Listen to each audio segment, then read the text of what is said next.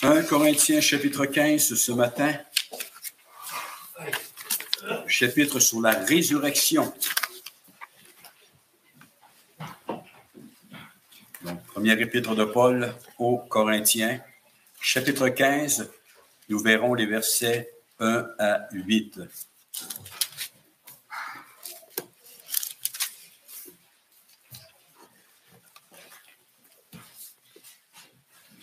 Je vous rappelle, frères, l'évangile que je vous ai annoncé, que vous avez reçu et dans lequel vous avez persévéré et par lequel vous êtes sauvés, si vous le retenez dans les termes où je vous l'ai annoncé, autrement, vous auriez cru en vain.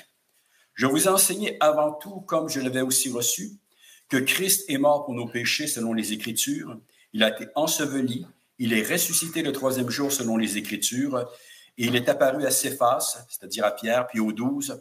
Ensuite, il est apparu à plus de 500 frères à la fois, dont la plupart sont encore vivants et dont quelques-uns sont morts. Ensuite, il est apparu à Jacques, puis à tous les apôtres. Après eux tous, il m'est aussi apparu à moi comme à l'avorton. L'humilité de Paul, qui reconnaissait sa parfaite indignité, non seulement avoir été appelé comme à la connaissance de la vérité, mais à servir Dieu en tant qu'apôtre de Jésus-Christ. Autrement, vous auriez cru en vain.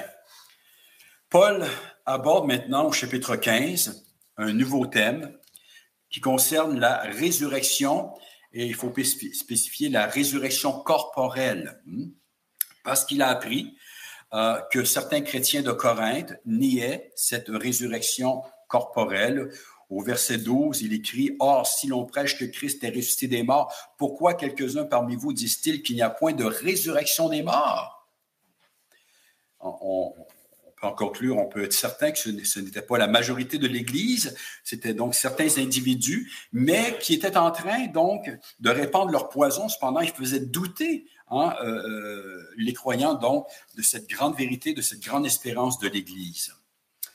On ne sait pas en quoi consistait exactement cette fausse doctrine, mais elle procédait probablement de l'idée que la culture grecque se faisait de la matière et du corps, qu'elle considérait comme mauvais et qu'elle opposait à l'esprit. On en a déjà parlé à plusieurs reprises. Dans la culture grecque, le corps, l'humain et toute la matière étaient considérés comme quelque chose de mauvais en soi. Le mal venait de là. Et la mort, donc, était de ce fait perçue comme la délivrance de l'âme, donc de la délivrance de sa prison charnelle. Et dans cette optique, bien sûr, la résurrection corporelle était impensable. La mort, c'est la délivrance de cette enveloppe charnelle qui est une prison, qui est un fardeau avec lequel on doit vivre ici-bas. Et donc, l'idée d'une résurrection corporelle est étrangère à la pensée grecque. Et ça explique la réaction, notamment, donc, de ceux qui écoutaient Paul à Athènes. Athènes, il y a un endroit où on parlait de philosophie, bien sûr, c'était bien à Athènes. Mais lorsque Paul a fait mention de la résurrection de Christ, il nous est dit dans le livre des Actes, au chapitre 17, verset 32, que lorsqu'ils entendirent parler de résurrection des morts, les uns se moquèrent, les autres dirent « Nous t'entendrons parler là-dessus une autre fois », en voulant dire « Passons à autre chose ». Ça ne rentrait pas dans leur schème de pensée. Maintenant, cette dualité, c'est-à-dire cette opposition entre ce qu'on considérait le corps, la matière et l'esprit, l'âme. Cette dualité, bien sûr, on l'a déjà dit, mais il faut le répéter, est parfaitement étrangère à ce que nous enseignent les Écritures et qui nous enseigne que la création physique, matérielle, non seulement est bonne, mais après que Dieu crée l'homme et la femme, il nous est dit que Dieu vit cela et qu'il déclara que cela était très bon. Le mal ne provient pas de la matière. Le mal a pris place dans l'âme de l'être humain, d'un être moral créé à l'image de Dieu, avec une responsabilité morale. Mais cette dualité, donc, encore une fois étrangère à l'Écriture, conduit, du moins à l'époque, a conduit soit à l'ascèse, c'est-à-dire donc le fait de discipliner donc à l'extrême son corps. Il y a là-dedans une question de mépris du corps même, ou encore, à l'inverse, à la luxure, à l'inconduite sexuelle dont plusieurs Corinthiens s'étaient rendus coupables, probablement avec en arrière-plan cette mentalité que le corps n'est rien, le corps n'a aucune valeur, au contraire, et que ce qui se fait dans le corps, ça n'a aucune importance en soi. Donc, dichotomie entre l'âme, l'esprit, le corps et la matière. Paul leur a rappelé que le corps du croyant est devenu un membre de Christ et qu'il est aussi le temple du Saint-Esprit. On voit cela toujours dans 1 Corinthiens. Je n'ai pas mis, je pense que c'est au chapitre 6, je n'ai pas mis la référence ici, je vais vous en faire la lecture. Tout m'est permis, mais tout n'est pas utile. Tout m'est permis, mais je ne me laisserai pas servir par quoi que ce soit. Les aliments sont pour le ventre et le ventre pour les aliments, et Dieu détruira l'un comme l'autre. Mais le corps n'est pas pour la débauche, il est pour le Seigneur, et le Seigneur est pour le corps. Et Dieu qui a ressuscité le Seigneur nous ressuscitera aussi par sa puissance, ça veut dire qu'il va ressusciter le corps. Ne savez-vous pas que vos corps sont des temples, des membres de Christ? Prendrais-je donc les membres de Christ pour en faire les membres d'une prostituée? Loin de là. Ne savez-vous pas que celui qui s'attache à la prostituée est un seul corps avec elle? Car, est-il dit, les deux deviendront une seule chair. Mais celui qui s'attache au Seigneur est avec lui un seul esprit. Fuyez la débauche comme quelque autre péché qu'un homme commet, ce péché est hors du corps, mais celui qui se livre à la débauche pêche contre son propre corps. Ne savez-vous pas que votre corps est le temple du Saint-Esprit, pas seulement l'âme, le corps qui est en vous, que vous avez reçu de Dieu, et que vous ne vous appartenez point à vous-même, car vous avez été rachetés à un grand prix. Glorifiez donc Dieu dans votre corps et dans votre esprit qui appartiennent à Dieu. L'être humain n'est pas seulement une âme, l'être humain est une âme qui habite dans un corps. Les deux sont interreliés de façon extrêmement mystérieuse. Mais l'être humain, donc, dans son intégralité, c'est une âme et un corps. Il y a deux éléments qui composent la nature humaine. On ne peut pas faire fi de cela.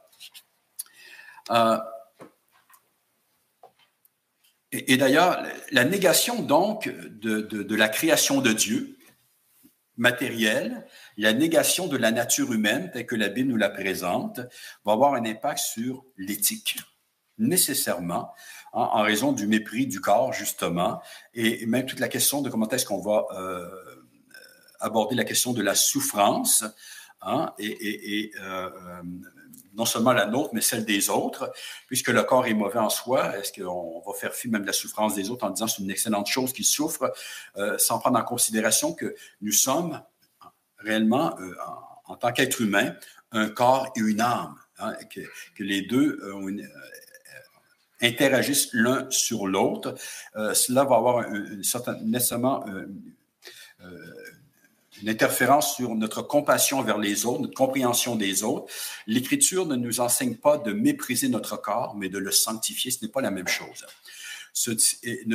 D'autant plus que l'Écriture aussi ne nous enseigne pas, et ça c'est un grand problème aujourd'hui, d'idolâtrer non plus notre corps. On doit être prêt même à mourir pour Christ, à perdre notre vie pour Christ, mais pas en raison du mépris du corps, mais au contraire, parce qu'il est le temple du Saint-Esprit, parce qu'il appartient à Christ, il est le véhicule de notre âme, sachant que si on perd notre vie pour Christ, qu'un jour, il va nous ressusciter corporellement. Et donc, ça a un impact sur notre éthique, ça a un impact sur la définition du péché, du mal moral. Si nous croyons bien sûr que justement ce mal en tant que tel, le mal moral trouve son origine non pas dans l'âme, mais dans quelque chose d'autre, ce qui est une pensée véhiculée de plus en plus, pas nécessairement qu'on considère que ça vient de la matière, mais vous savez, cette tendance à ne plus reconnaître aucune responsabilité aujourd'hui, on trouve toujours en dehors de nous-mêmes quelqu'un d'autre qui est responsable de nos déboires, de nos fautes, de nos crimes. Et ça revient au même à peu près. C'est l'idée qu'on ne reconnaît pas ce qui est réellement le péché. Ce que est l'homme, premièrement, face à Dieu, sa responsabilité est que le péché origine du cœur de l'homme et de rien d'autre.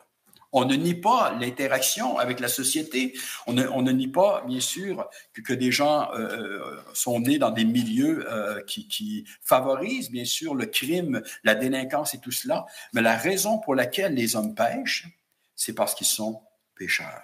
Et donc, cette mauvaise conception du péché, du mal moral, bien sûr, va conduire à mettre de côté l'idée d'une expiation en tant que telle. Plus besoin d'une expiation. Ce dont on a besoin, c'est d'une illumination et d'une délivrance, mais pas d'une expiation. On n'est pas coupable en soi.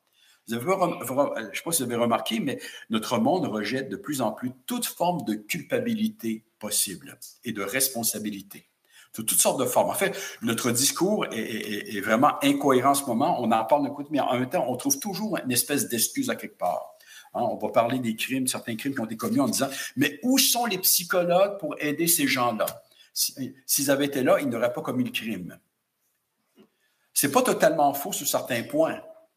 Mais si quelqu'un a commis un crime, quel qu'il soit, quand je pêche d'ailleurs, ça vient de mon propre fond. C'est parce que je suis pécheur. Christ a vécu la plus grande adversité qui soit, les plus grandes souffrances qui soient, et il n'est jamais sorti quoi que ce soit de mal de son âme. Parce qu'il n'est pas né dans le péché. Mais certains membres de l'Église de Corinthe, imbus donc de cette erreur qui était véhiculée donc par la philosophie helléniste, c'est-à-dire la philosophie grecque, et à laquelle s'attachait, comme je l'ai dit, une spiritualité déviante. Donc, certains de ses membres en étaient arrivés à considérer que la résurrection corporelle était inacceptable, indigne de Dieu tel qu'il se représentait celui-ci. La matière est mauvaise en soi. Hein? Le corps est mauvais. Sans qu'il nie nécessairement, d'après ce qu'on peut comprendre de l'ensemble du texte, il ne niait pas la résurrection corporelle de Christ. Il y a une grande incohérence ici, mais il niait que les croyants, que l'espérance des croyants, c'était la résurrection de leur corps. Or, un peu plus loin, au verset 14 et au verset 17 et 18, l'apôtre décrit « S'il n'y a point de résurrection des morts, Christ n'est pas non plus ressuscité. Et si Christ n'est pas ressuscité, notre prédication est vaine et votre foi aussi. Vous êtes encore dans vos péchés, hein, et par conséquent, ceux qui sont morts sont eux aussi encore dans leurs péchés. » Si Christ est ressuscité d'entre les morts, corporellement, c'est parce que nous allons aussi un jour ressusciter corporellement, parce que l'être humain, c'est une âme et un corps, hein, et que, bien sûr, en raison de la chute, la mort a amené donc la séparation des deux, mais le jour vient où les croyants vont retrouver leur corps sanctifié, glorifié, vivifié par la puissance de Dieu. Mais un peu plus loin aussi, l'apôtre Paul de nous dire que Christ est les prémices de ceux qui sont décédés. Il est le premier-né d'entre les morts, hein, le représentant de la nouvelle humanité, et de même qu'il est sorti vivant corporellement du tombeau, de même un jour, nous verrons nos corps revenir à la vie. Donc, on ne sait pas exactement quelle était leur pensée. Certains pensent qu'ils niaient l'immortalité de l'âme tout court. Ce n'est pas impossible. Vous savez qu'il y a des théologiens qui se disent chrétiens et qui nient l'immortalité de l'âme. Il y a plein de gens autour de nous qui ne croient pas à l'immortalité de l'âme. Ils nous parlent de morale, ils nous parlent de devoir, ils nous parlent de responsabilité. Mais si on enlève Dieu et l'immortalité de l'âme, je ne vois pas en quoi on peut parler de morale. C'est un amas d'atomes. Nous sommes le fruit du hasard. Où est-ce qu'on peut parler ici de moralité, de responsabilité? Demain matin, un astre peut tomber sur cette planète et nous détruire, ou une catastrophe quelconque peut nous faire disparaître pour laisser place à une autre forme de vie. Il n'y a aucun sens dans tout cela. Mais si maintenant on met Dieu dans le discours, le Dieu de la Bible, et qu'on écoute ce que lui a à nous dire sur ce qu'est l'homme, ça change tout. Là, nous avons une responsabilité. Et là, l'idée de nier l'immortalité de l'âme, on voit bien que c'est une folie en soi. D'ailleurs, c'est l'Ecclésiaste qui nous dit que Dieu a mis dans le cœur de l'homme la pensée de l'éternité. C'est plus fort que nous. Hein? D'autres pensent, comme je l'ai dit déjà, qu'on ne niait pas l'immortalité de l'âme, mais le fait qu'effectivement, que les âmes, lorsque le Seigneur donc sauvait une personne, il ressuscitait l'âme, hein, et qu'il la purifiait, et que lorsqu'on décède, donc, qu'on est délivré une fois pour toutes de ce carcan qui est le corps, la partie matérielle donc de l'être humain, pour vivre éternellement sans ce corps-là, dans la présence de Dieu. L'apôtre Paul s'élève fortement contre cela. Dans la deuxième épître de Paul adressée à Timothée, il y a question aussi d'une hérésie concernant la résurrection. C'est dans 2 Timothée, chapitre 2, les versets 16 et 17. Vous voyez que les hérésies foisonnaient déjà à l'époque.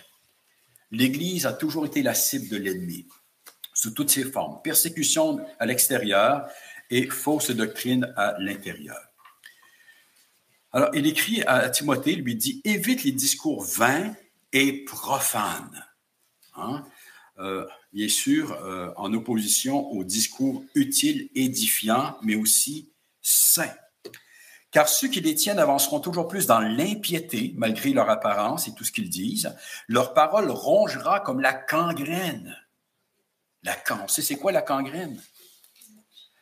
Et à l'époque, il n'y avait pas de remède contre cela. Hein. Même aujourd'hui, quelqu'un qui est pris avec la gangrène, habituellement, la personne va être amputée. Seul moyen de sauver la vie de l'individu. Là, ça dit, leur parole va ronger comme la gangrène. De ce nombre sont Hyménée et Philette qui se sont détournés de la vérité en disant que la résurrection est déjà arrivée et qui renversent, littéralement, qui bouleversent, qui détruisent la foi de quelques-uns. Donc, des hyper spirituels qui disaient que déjà, eux, ils étaient arrivés. Déjà, ils étaient ressuscités. On peut peut-être penser qu'ils disaient qu'ils étaient déjà parfaits. Et on peut même supposer que ceux qui, à Corinthe, donc, véhiculaient de telles idées, faisaient partie justement de ces soi-disant croyants qui se considéraient comme plus sages que le reste de l'Église, et même l'apôtre Paul qui croyait avoir une plus grande connaissance. En fait, il mélangeait la pensée du monde, la philosophie grecque, avec le message de l'Évangile. Et cela faisait bien sûr qu'il renversait de cette manière-là ce message. On ne sait pas quelle est la parenté, le degré de parenté ou de similitude donc entre ce qui est enseigné à Corinthe et à Éphèse, mais ce qu'on sait, c'est que Paul les condamne donc ces deux doctrines fermement comme étant des hérésies qui conduisent à la perdition, ceux qui les professent, et il appelle les croyants authentiques qui ont été séduits par de tels discours à se séparer des individus qui les propagent. Au verset 33 et 34 d'un Corinthiens 15, il écrira plutôt, « Ne vous y trompez pas, les mauvaises compagnies corrompent les bonnes mœurs. Revenez à vous-même comme il est concevable, ne péchez point, car quelques-uns ne connaissent pas Dieu, je le dis à votre honte, c'est-à-dire quelques-uns d'entre vous. Des gens qui professent de telles choses ne connaissent pas Dieu. Les mauvaises compagnies corrompent les bonnes mœurs. »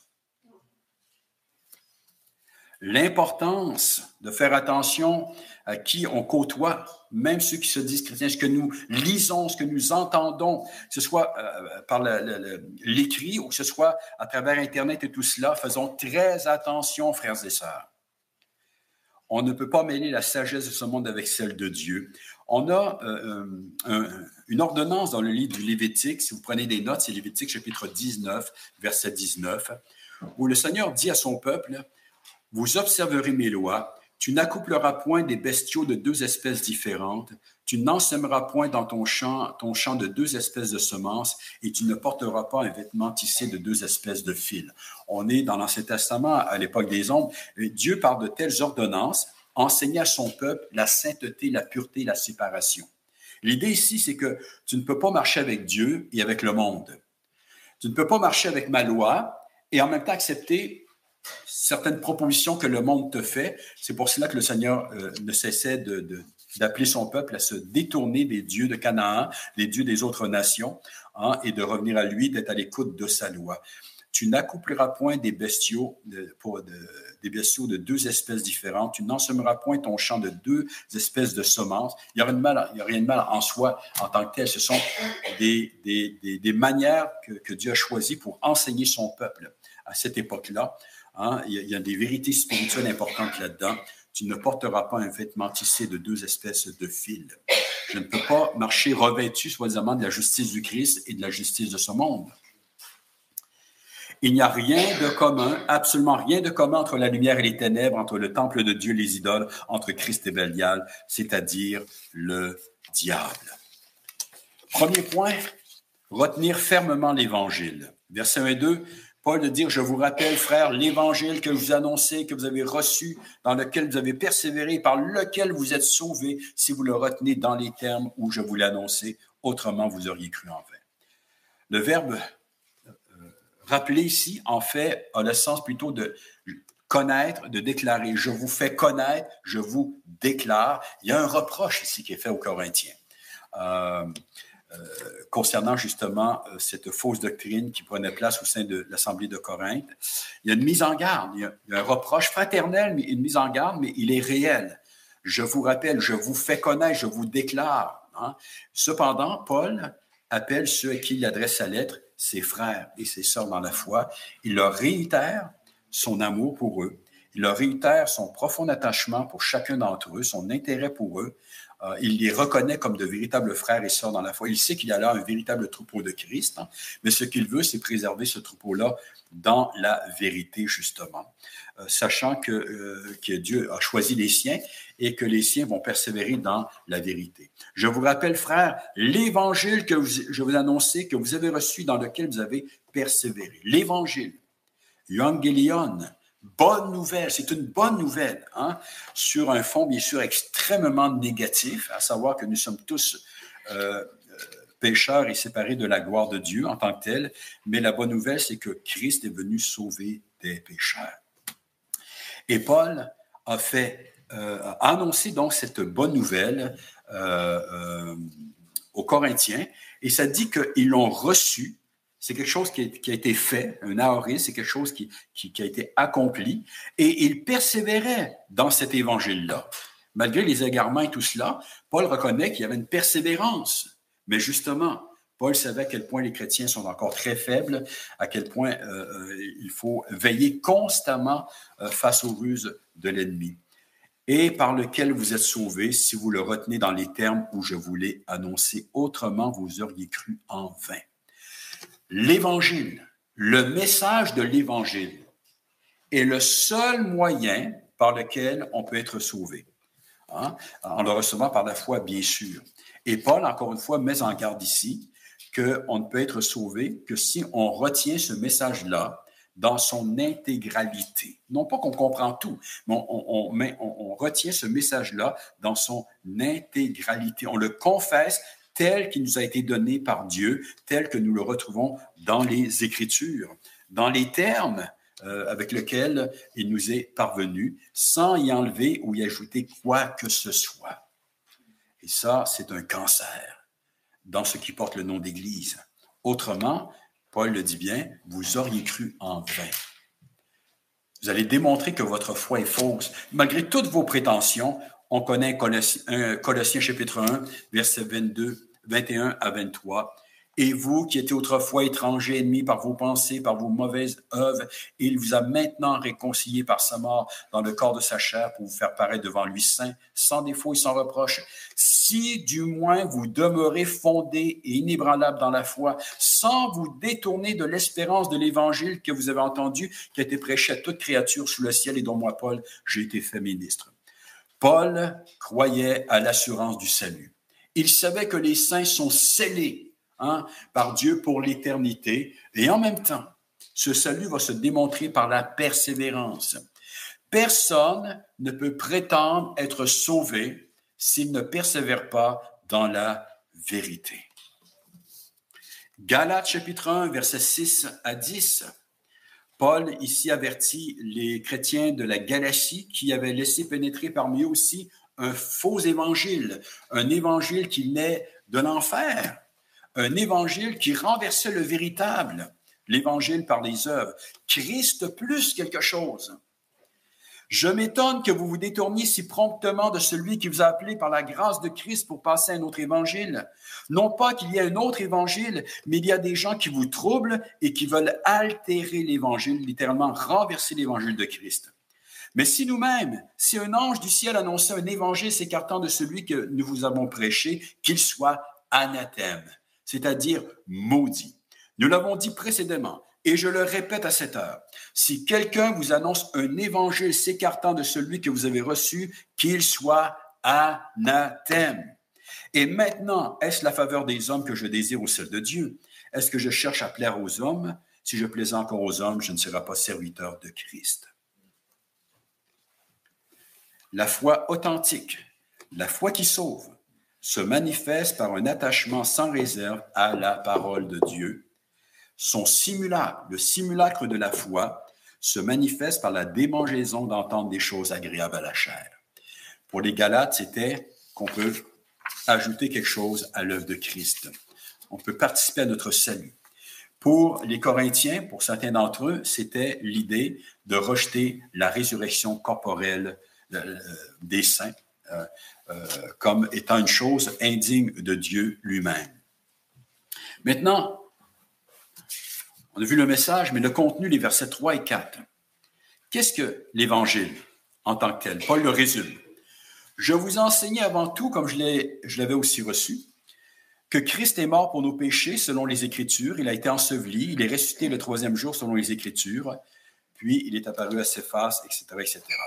Donc, je vous ai enseigné avant toute chose comme je l'avais aussi reçu. Paul n'a pas, comme les faux docteurs, les faux prophètes, les faux évangélistes, Paul n'a pas inventé, Paul n'a pas imaginé de son cru sa doctrine. Comme les prophètes de l'Ancien Testament, il a reçu son message de Dieu lui-même. C'est Dieu qui lui a communiqué, c'est Dieu qui lui a révélé, et lui, il nous a dit qu'il a enseigné littéralement, le verbe employé ici, c'est paradidomie qu'on a déjà vu, qui signifie transmettre et livrer, fidèlement, bien sûr. Au chapitre 11, verset 23, concernant le repas du Seigneur, il a écrit « Car j'ai reçu du Seigneur ce que je vous ai enseigné, ce que je vous ai transmis, ce que je vous ai livré. » C'est l'idée ici même d'une tradition, mais une tradition inspirée, bien sûr. Alors, j'ai reçu le message, il m'a été révélé, et moi, je ne suis que le porte-parole. C'est ce qu'il nous dit aussi dans Galates, chapitre 1, les versets 11 et 12. « Je vous déclare, frères, que l'évangile qui a été annoncé par moi n'est pas de l'homme.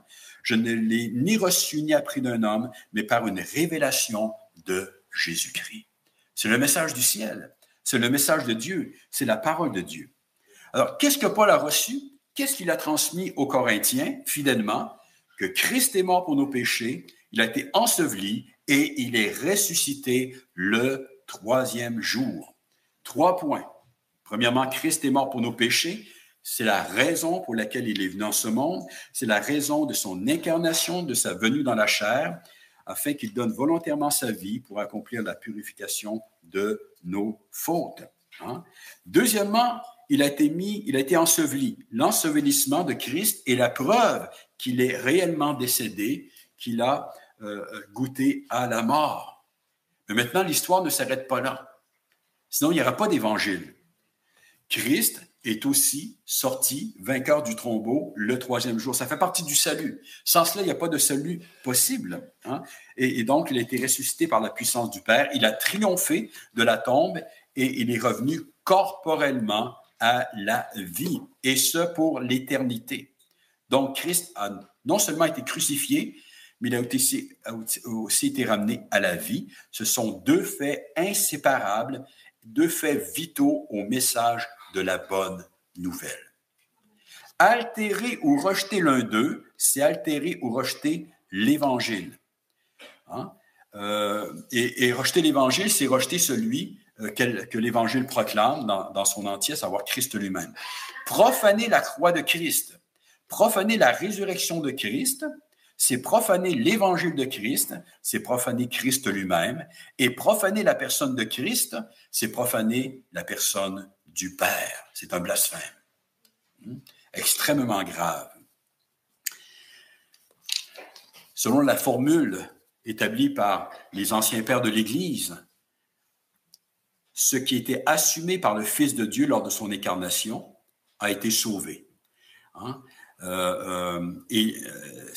Ce qu'il n'aurait pas assumé n'aura pas pu être sauvé. C'est pour cela qu'on établit, hors de tout doute, à partir des Écritures, que le Seigneur a assumé entièrement notre nature humaine. Ça veut dire qu'il avait un corps et une âme, afin de pouvoir racheter les deux. Christ a sauvé non seulement notre âme, mais il est aussi mort pour que nos corps, un jour, puissent participer à la résurrection.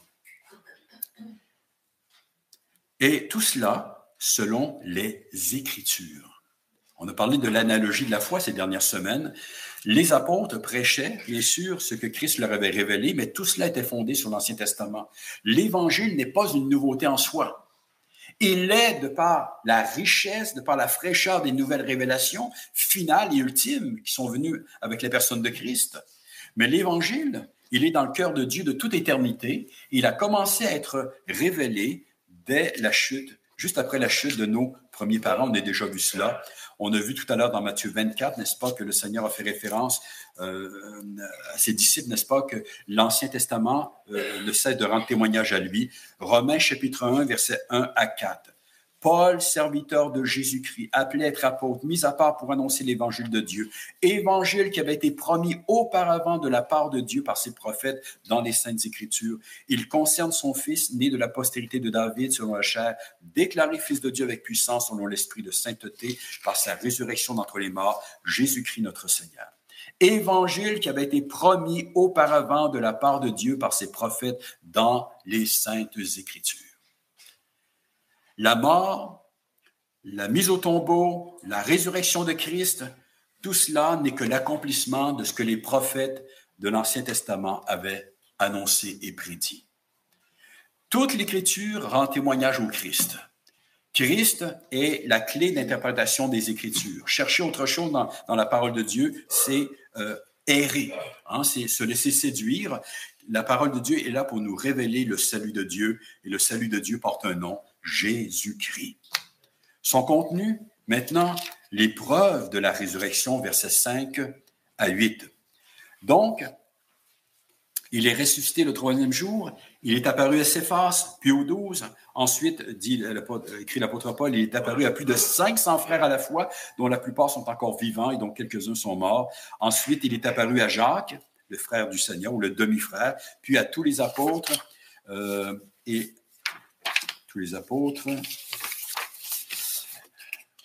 Après eux tous, il m'est aussi apparu à moi comme à l'avorton. Des années plus tard, on a déjà vu que l'apôtre Paul était enseigné directement par le Seigneur Jésus ressuscité, du moins sur l'essentiel de sa doctrine. Paul a établi que la mise au tombeau est la preuve que Christ est vraiment mort sur la croix. Maintenant, il établit la preuve de la résurrection par les apparitions dont ont été témoins donc plusieurs individus que ceux-ci ont attesté. Donc, et on l'a vu ce matin dans la lecture donc, de Luc chapitre 24, le Seigneur a donné des preuves qu'il était réellement ressuscité. En montrant même ses plaies, n'est-ce pas, les cicatrices, leur disant, voyez donc mes mains, mes pieds, c'est bien moi, touchez-moi, voyez, un esprit n'a ni chair ni os, et voyez que j'ai cela. Et après cela, il dit même qu'il a mangé avec eux pour démontrer qu'il n'était pas un simple esprit. Dans le livre des Actes, chapitre 1, verset 3, Luc nous dit, après qu'il eut souffert, il leur apparut donc aux disciples vivants et leur en donna plusieurs preuves se montrant à eux pendant 40 jours.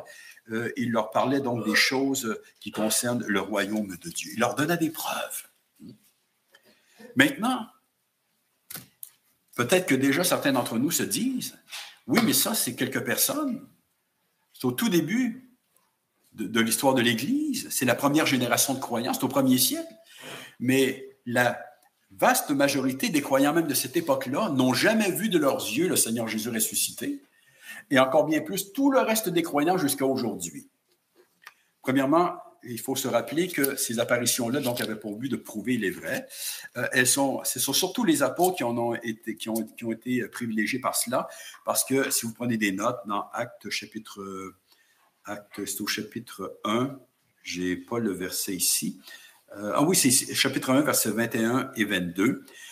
Il nous est bien dit, lorsqu'on devait choisir un successeur à Judas, qu'on devait choisir quelqu'un qui avait suivi le Seigneur pendant son ministère terrestre, mais qui avait été aussi témoin de la résurrection. Donc, à qui le Seigneur est apparu, parce qu'il dit, nous les apôtres, nous avons été choisis comme des témoins de la résurrection. Okay?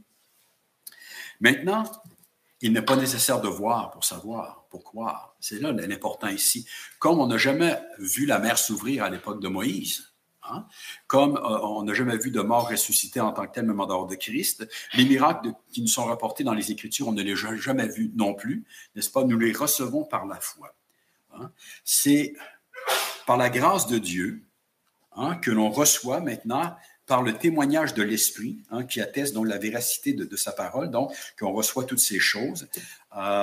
Nous recevons donc la parole de Dieu, à savoir tout ce que Dieu nous dit, sachant que Dieu ne peut connaissant le caractère de Dieu, sachant que celui-ci ne peut mentir. D'ailleurs, même les disciples, d'ailleurs, le Seigneur Jésus n'est pas apparu au monde, il est apparu seulement à des disciples, à l'Église. Déjà, c'est très, très restreint à un certain nombre de gens. Et une fois que la chose a été faite, comme le reste des miracles et des œuvres de Dieu, c'est par la foi que nous recevons donc le témoignage de cela, parce que le Saint-Esprit rend témoignage et parce que c'est le message le plus sensé qui soit, c'est le message du salut. Connaissant le caractère de Dieu, sachant que Dieu ne peut mentir, nous recevons tout ce qu'il nous dit. Hébreux chapitre 11, verset 6. Or, sans la foi, il est impossible de lui être agréable, car il faut que celui qui s'approche de Dieu croit que Dieu existe et qu'il est le rémunérateur de ceux qui le cherchent. La foi, c'est l'antithèse de l'incrédulité. Les gens ne croient pas parce que le message de Dieu n'est pas clair. Les gens ne croient pas parce qu'ils refusent de croire. C'est un acte de volonté. C'est un refus de repentance et de venir à Dieu. C'est un acte de rébellion que l'incrédulité. C'est un acte de méchanceté de l'âme. Hébreux chapitre 11, verset 3, c'est par la foi que nous reconnaissons que l'univers a été formé par la parole de Dieu, en sorte que ce qu'on voit n'a pas été fait de choses visibles. Personne n'était présent à la création. Tout ce qu'on peut dire comme chrétien, c'est que nous croyons ce que la Bible nous dit. Et le récit de la création est d'une beauté extraordinaire. Il manifeste la puissance de Dieu. Mais pour le recevoir, il faut la foi. La foi en quoi? Pas la foi dans l'irrationnel. La foi n'est jamais irrationnelle. Le message de Dieu n'est pas irrationnel ni absurde, mais il transcende notre rationalité cependant. Et de loin, parce que c'est le Dieu d'éternité, c'est un Dieu infini qui s'adresse à nous. Hein? Et le message, le récit de la création est impossible à saisir par nous-mêmes si ce n'est que par la foi, parce que ça prend pour présupposer le fait que nous reconnaissons qu'il y a un Dieu, qu'il est infini, que sa puissance est infinie. Et si sa puissance est infinie, qu'il ait créé le monde sur une durée de milliards d'années ou en quelques jours ne change absolument rien. L'important, c'est comment est-ce qu'il l'a fait, qu'est-ce qu'il nous dit, c'est tout. Dieu aurait pu créer le monde en un instant. Comprenez-vous? La foi reçoit la parole de Dieu parce que c'est Dieu qui parle. Mais elle prend pour prémisse que ce Dieu-là est un Dieu infiniment bon, glorieux, infiniment puissant. Luc chapitre 1, verset 37, « Car rien n'est impossible à Dieu. » Acte 26, verset 8, « Quoi vous semble-t-il incroyable que Dieu, le Créateur des cieux et de la terre, ressuscite les morts? » Et c'est la raison pour laquelle Thomas s'est fait reprocher son attitude face à ce que lui avaient rapporté les autres disciples, qui eux-mêmes, d'ailleurs, ont manqué de foi. On l'a vu dans Luc 24, ils se sont reprochés leur incrédulité. « Ô homme sans intelligence, dont le cœur est lent à croire. » Le Seigneur leur a dit cela dans sa grâce, dans sa grande bonté, n'est-ce pas? Parce que l'Écriture, il leur avait déjà enseigné ces choses en grande partie. Il leur avait déjà dit, le Fils de l'homme sera livré, il va être mis à mort et il va ressusciter le troisième jour. Mais ça ne rentrait pas. On est tous dans le même bateau, frères et sœurs. Nous avons tous les promesses de Dieu, la parole de Dieu, mais lorsqu'il nous arrive un coup dur, on dirait que tout s'efface. Nous devenons prisonniers de nos émotions. L'incrédulité prend place. Comme il est bon de voir comment le Seigneur agit envers ses disciples, en vue de les relever et de les envoyer prêcher ce message, sachant que la majorité des gens ne le recevraient pas en disant « ce sont des fables, des inventions, des hallucinations. Quelle stupidité! » Mais eux ont été affermis dans leur foi. Et en prêchant ce message, eh bien, ils ont vu ceux que Dieu s'était choisi venir à la connaissance de la vérité. Rapidement, on va tourner dans Jean chapitre 20 pour lire les versets 24 à 29. Je sais que le temps passe.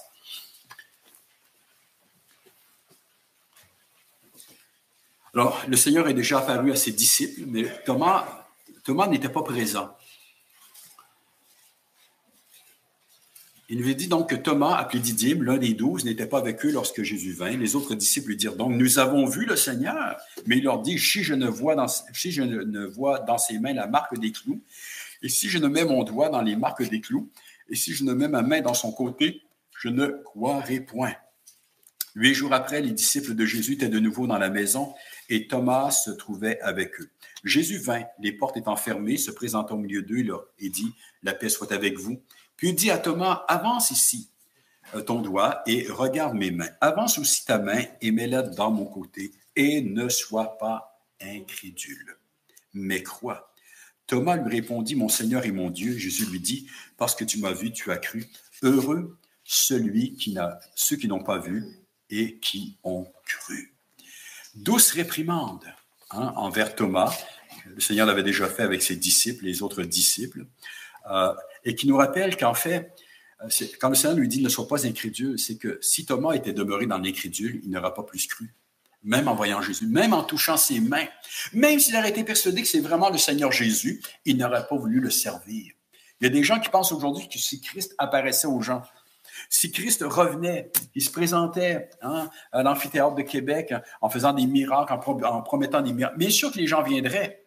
Est-ce qu'ils croiraient en lui? Non. La seule chose qui peut faire croire en lui, c'est la régénération du cœur, de laquelle procède la foi. La foi qui est un retour à l'intelligence. Sans la foi, nous sommes des insensés, nous vivons dans le mensonge, dans un aveuglement coupable. Nous ne voulons pas de Dieu. Et même si on est convaincu de certaines vérités, on va trouver le moyen justement de les contourner, de les déformer pour ne pas servir ce Dieu-là. Et donc, tout est une question de foi, du début jusqu'à la fin. Et lorsque quelqu'un vient à la repentance, que toute sa manière de penser change, eh bien, il se soumet à Dieu. Et malgré les difficultés que cela représente, il croit ce que Dieu dit. Il croit que Jésus-Christ est mort pour ses péchés. Il croit que Jésus-Christ est ressuscité. Il croit que Christ est vivant dans le ciel et qu'il est devenu le sauveur, donc, de tous ceux qui mettent leur confiance en lui. Et en lui, ils trouvent leur véritable bonheur. Amen. Notre Père, nous voulons te bénir encore une fois pour ta parole. Te priant que celle-ci puisse porter beaucoup de fruits dans nos cœurs. Que nous puissions être affermis, Seigneur, dans la vérité et que tu nous gardes de nous laisser séduire, Seigneur, par le mensonge, parfois subtil, par ce qui paraît être sage et intelligent, mais qui vient éroder, Seigneur, notre confiance dans l'Évangile. Non pas que tu ne nous appelles pas à une certaine critique, à la réflexion, à te questionner notre Dieu, mais dans la foi. Sachant que les réponses que tu nous donnes vont toujours nous transcender jusqu'à un certain point.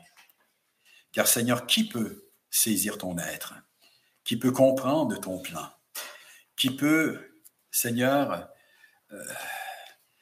réellement, Seigneur, saisir toute la sagesse de ton évangile? Et justement, Seigneur, il y a en tout cela assez de vérité, assez de lumière pour, Seigneur, convaincre nos âmes, pour les attirer à toi, pour nous donner faim et soif de nous consacrer à toi et de garder fermement ce message dans nos cœurs.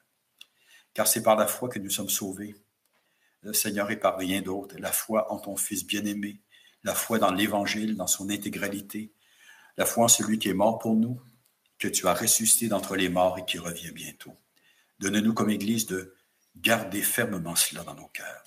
Donne-nous de propager ce message, sachant que c'est le message du salut. C'est la puissance par laquelle tu appelles des hommes de la mort à la vie. C'est par cette prédication considérée comme un scandale par les religieux, comme une folie par les philosophes. C'est par ce message, notre Dieu, que tu sauves les âmes. Et nous voulons te remercier, te demander la fidélité à garder tout cela et à prendre tous les moyens possibles pour nous préserver des ruses du malin, car nous n'avons en nous-mêmes aucune capacité, notre Dieu, notre Père. Affermis-nous dans la vérité, préserve-nous du mal, préserve-nous de la séduction, afin, Seigneur, que l'on puisse demeurer debout, notre Père, jusqu'à la fin et remporter par ta grâce la victoire. Au nom du Seigneur Jésus-Christ, ton Fils. Amen.